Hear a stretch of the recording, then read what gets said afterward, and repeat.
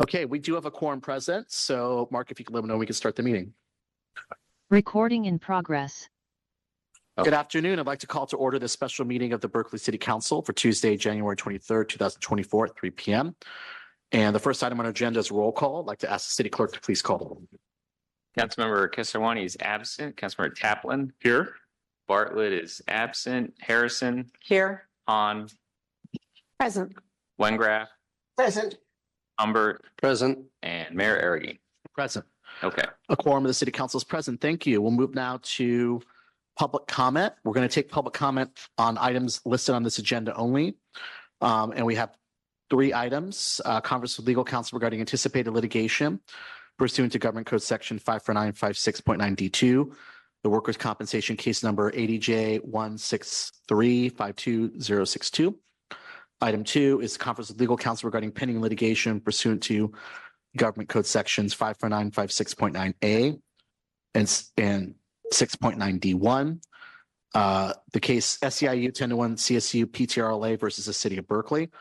Item 3 is a conference with labor negotiators, and item 4, conference with legal counsel regarding anticipated litigation pursuant to Government Code Section 54956.9D2. And the issue is listed on an agenda. Is there any public comment, either in person or on Zoom, related to any of those items? Yes, Ms. Morozevich. I want to speak to item 4. We always have to protect freedom of speech. We always have to protect our right to protest openly. We have to protect our transparency in government.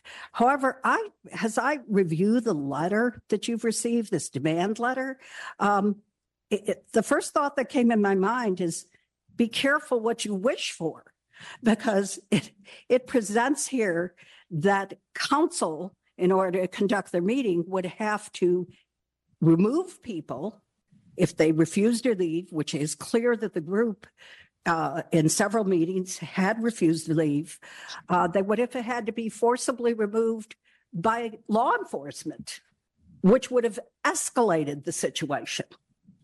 And so it seems to me like there is no intent here, and doesn't the Brown Act require intent?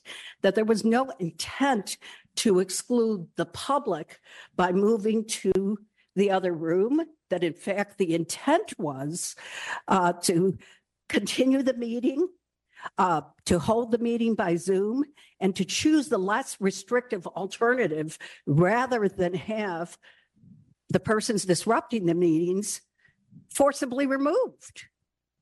And so again, council chose the less restrictive alternative. I don't see where the intent was to exclude the public. Thank you. Thank you very much. Okay, we'll go to our one raised hand on Zoom, Cordell Hindler, and you should now be able to speak.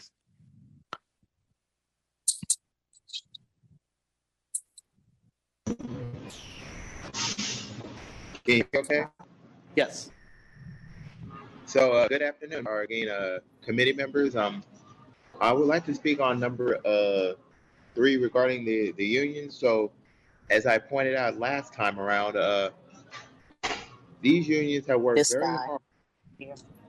These unions have worked very hard to provide service to the community, and they would like to have more incentives. You know, like if they want to stay around, there's got to be more incentives. So like a vacation or extra pay. So when you go into closed session, think about all the hard work that these unions have put in to make Berkeley a safe place.